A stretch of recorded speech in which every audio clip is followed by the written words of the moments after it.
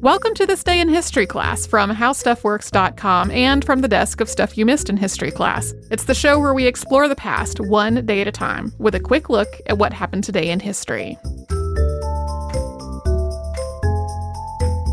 Hello and welcome to the podcast. I'm Tracy V. Wilson and it's November 30th.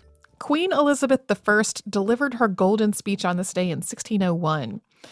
The speech was before members of the House of Commons, and it was expected to be about economic issues. In particular, they were expecting her to talk about monopolies. Monopolies were a contentious issue, and the Queen had previously pledged to subject all monopolies to, quote, the trial and true touchstone of the law. But then she didn't actually carry through on that pledge. So monopolies were widely attacked in the House of Commons because they drove up prices, they bestowed an unfair advantage on the people who had the monopolies. No one else was allowed to take part in that area of business. So this led to some contentious arguing on the subject until the Queen finally agreed to abolish some of the monopolies that she had been granted and to do what she had said, expose others to trial under common law. So this speech on November 30th was expected to stick to this topic of monopolies. It was delivered in the council chamber at Whitehall. And it did start out this way. She started with an acknowledgement that, quote, we perceive your coming is to present thanks to us. That's thanks for dealing with this issue of monopolies. And it went on to say, quote, of myself, I must say this. I never was any greedy, scraping grasper, nor a strict fast-holding prince, nor yet a waster. My heart was never set upon any worldly goods, but only for my subjects' good. What you do bestow on me, I will not hoard up, but receive it to bestow on you again.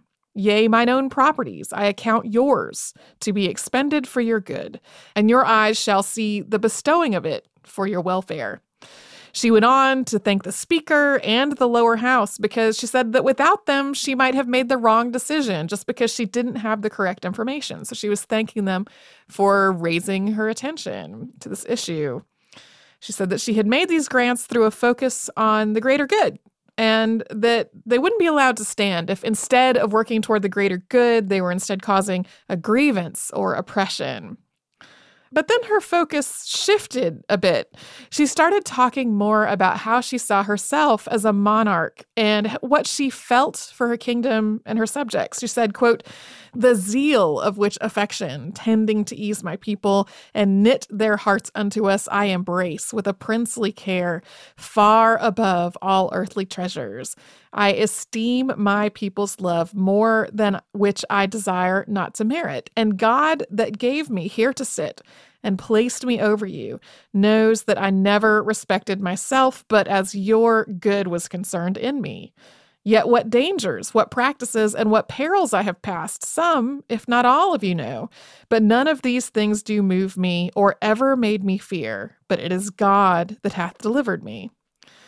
And she ended this speech by really acknowledging that she was getting very close to the end of her reign. She was 68 years old at this point, and she said, quote, for it is not my desire to live or reign longer than my life and reign shall be for your good.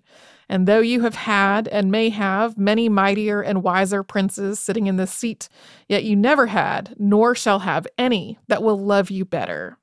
Thus, Mr. Speaker, I commend me to your loyal loves, and yours to my best care, and your further counsels, and I pray you, Mr. Controller and Mr. Secretary, and you of my council, that before these gentlemen depart to their countries, you bring them all to kiss my hand.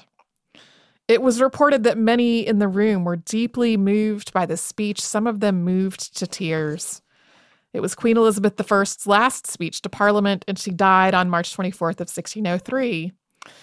The Golden Speech was written down by someone in the room. It was printed and distributed in what might have been considered an official version. It was also reprinted several times throughout the 1600s under the reign of subsequent monarchs. And it really became part of Queen Elizabeth I's legacy, really emblematic of her relationship that she developed with the nation and its subjects, and the way she used what we would think of today as public relations.